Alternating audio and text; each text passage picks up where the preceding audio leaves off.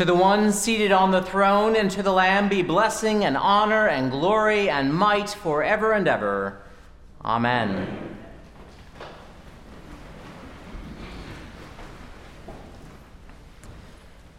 The top two grossing movies so far this year are The Batman and Spider-Man. We love the idea of a superhero. Whether it is James Bond, Xena Warrior Princess, or Luke Skywalker, the idea resonates with us that we are helpless and we have no power in ourselves to help ourselves. And so we need someone who is better equipped, or divinely appointed, or uniquely gifted to help us. As we continue this sermon series in Easter on Revelation, today we are introduced to the superhero of Scripture, the Lamb. Now, to state the obvious, the Lamb is not like Superman, the Black Panther, or Wonder Woman. The Lamb does not fly. He is not faster than a speeding bullet. He does not leap over tall buildings in a single bound. In fact, the Greek word is in the diminutive. This is a little lamb, a lamb that is still nursing. Hardly the image of power that we are accustomed to seeing. And yet in this resistance literature, which we call Revelation, it is the Lamb who is the main character. And this is an important point to keep in mind. Revelation is about the Lamb, meaning that it is not primarily about us, and therefore not about predicting our future, because it is about the already accomplished triumph of the Lamb, the superhero of Revelation. Having the Lamb at the center of our faith means that we need to come and see the difference that Christ makes, with the key word being difference. A little lamb is something that Mary had and brought to school one day, not typically a figure we look to for hope or salvation.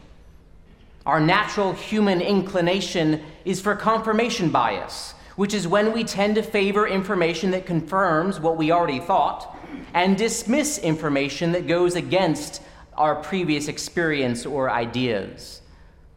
And this means we have to put in work in our faith to see the Lamb at the center and to join that song to the Lamb in which countless creatures and angels sing, "Worthy is the Lamb that was slaughtered to receive power and wealth and wisdom and might and honor and glory and blessing."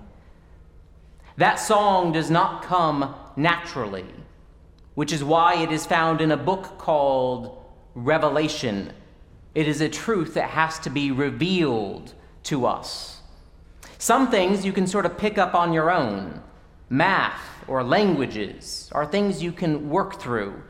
But there are other things that we have to receive, like what it feels like to fall in love, or really trusting that all shall be well. These are gifts that come to us from beyond us, because they express truths beyond what we can rationalize, predict, or explain. And this is why here at St. Luke's we say, "Come and see," because we have to come and be given the gift of revelation, of learning things that we can never discover on our own. Now, before getting further into the character of the Lamb, there are a couple of things to highlight about the praise offered to the Lamb. First, it begins with worship. Worship is at the center of what we are to do and to be. With all of our lives, we give glory to God.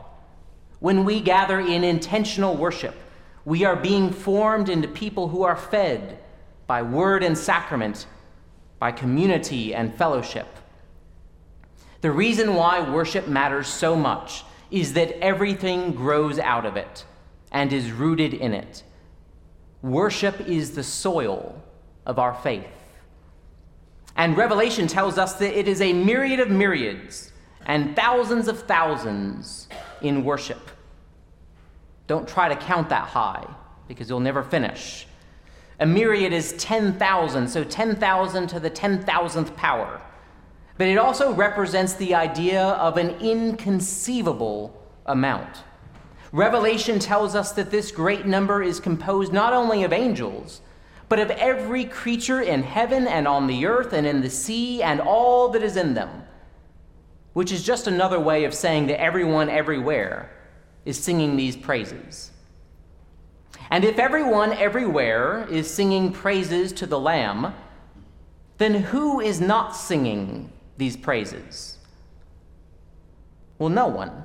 If everyone is singing, then no one is not singing. And this means that Christians ought to be very careful about telling people that they will ever be separated from God or in a place called hell.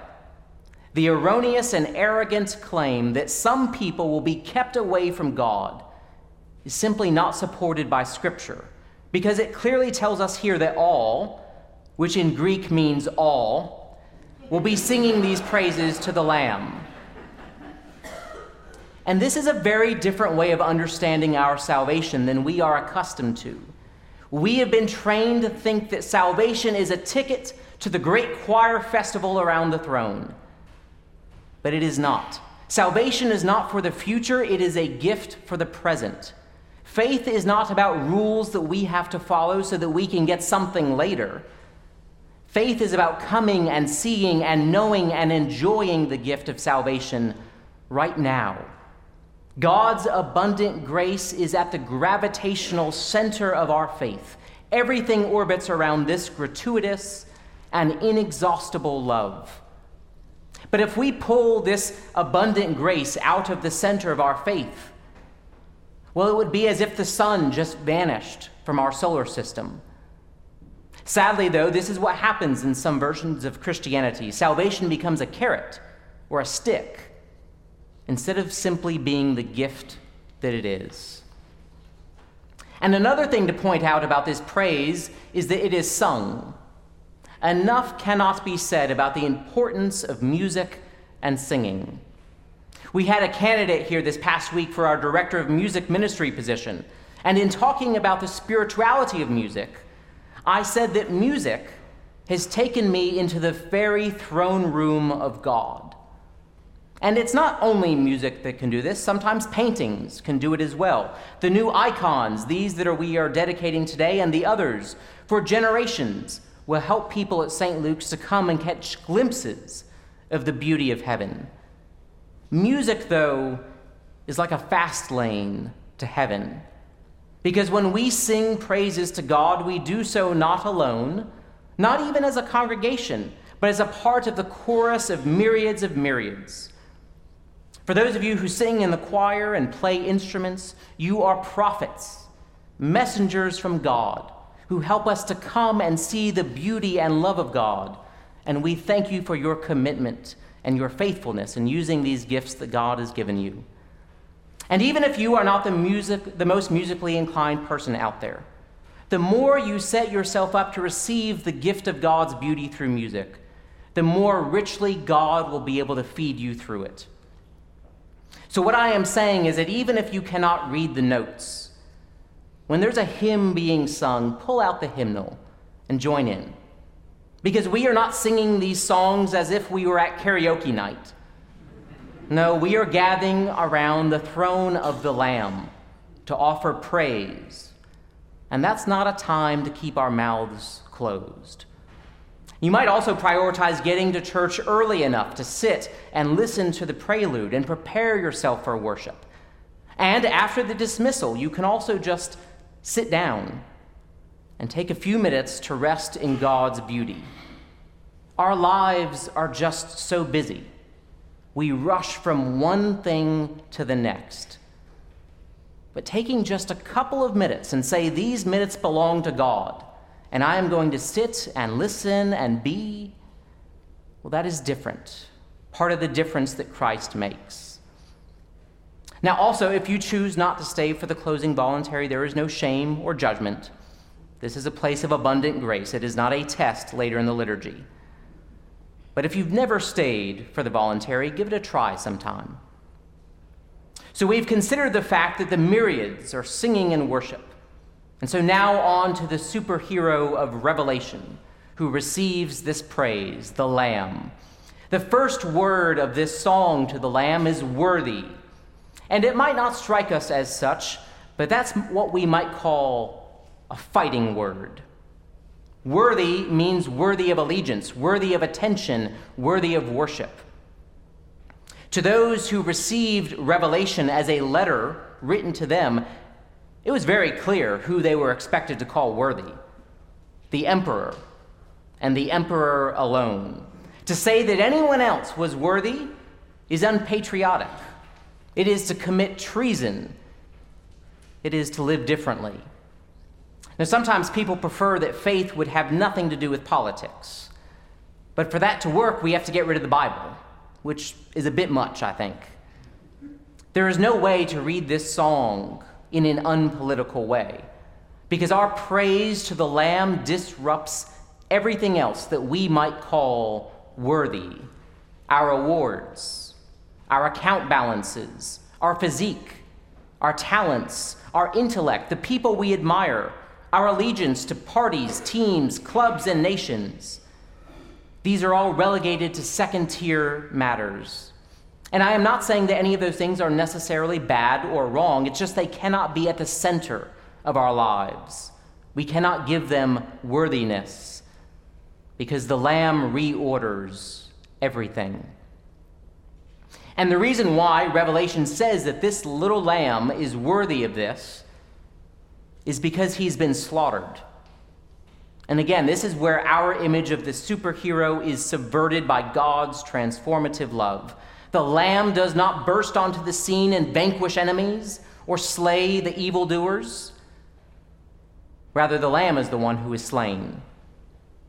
We pray all the time that God's kingdom would come on earth as it is in heaven.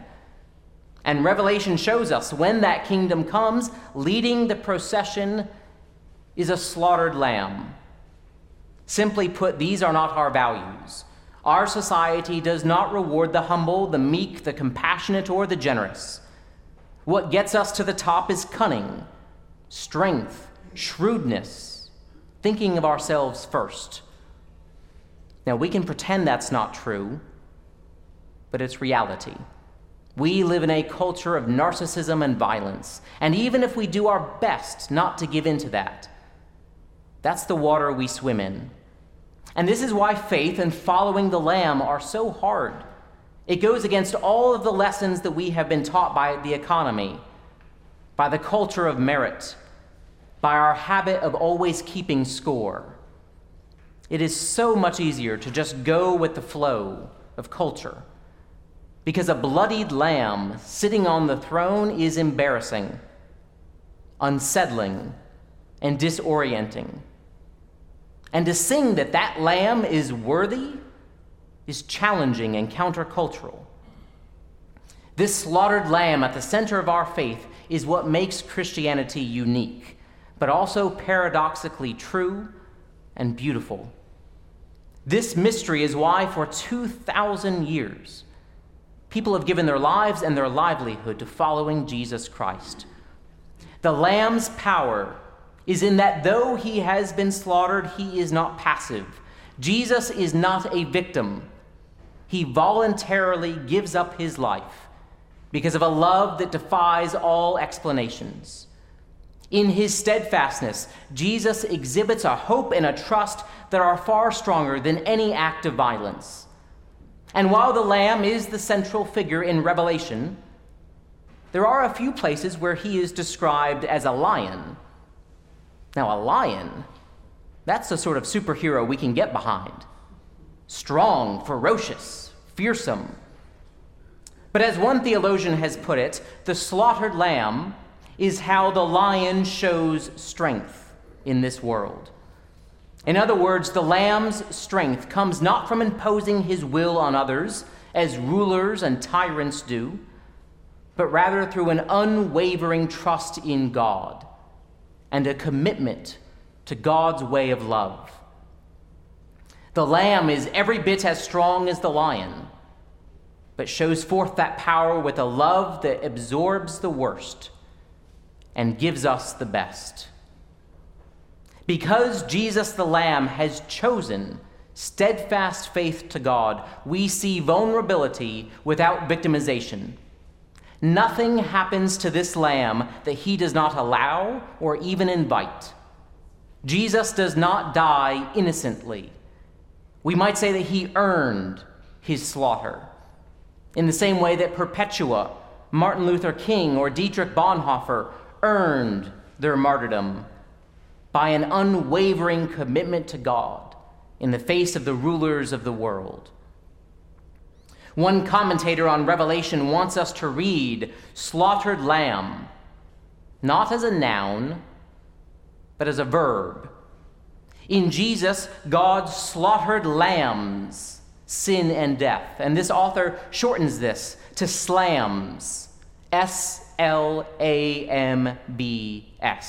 Jesus slams all that stands between us and God. His worthiness is given to us. The ways of the tyrants are exposed as weak. Other rulers are seen as mere idols. The effects of evil are overcome by his limitless and gracious mercy. He shows us that love really is the way.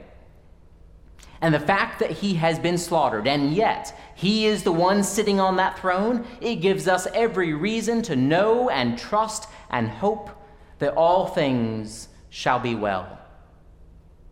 If we dare to follow this Lamb and sing that he is worthy of all power, glory, honor, and might, we have to root ourselves in worship so that we can retrain ourselves and unlearn all of those assumptions that society has given us.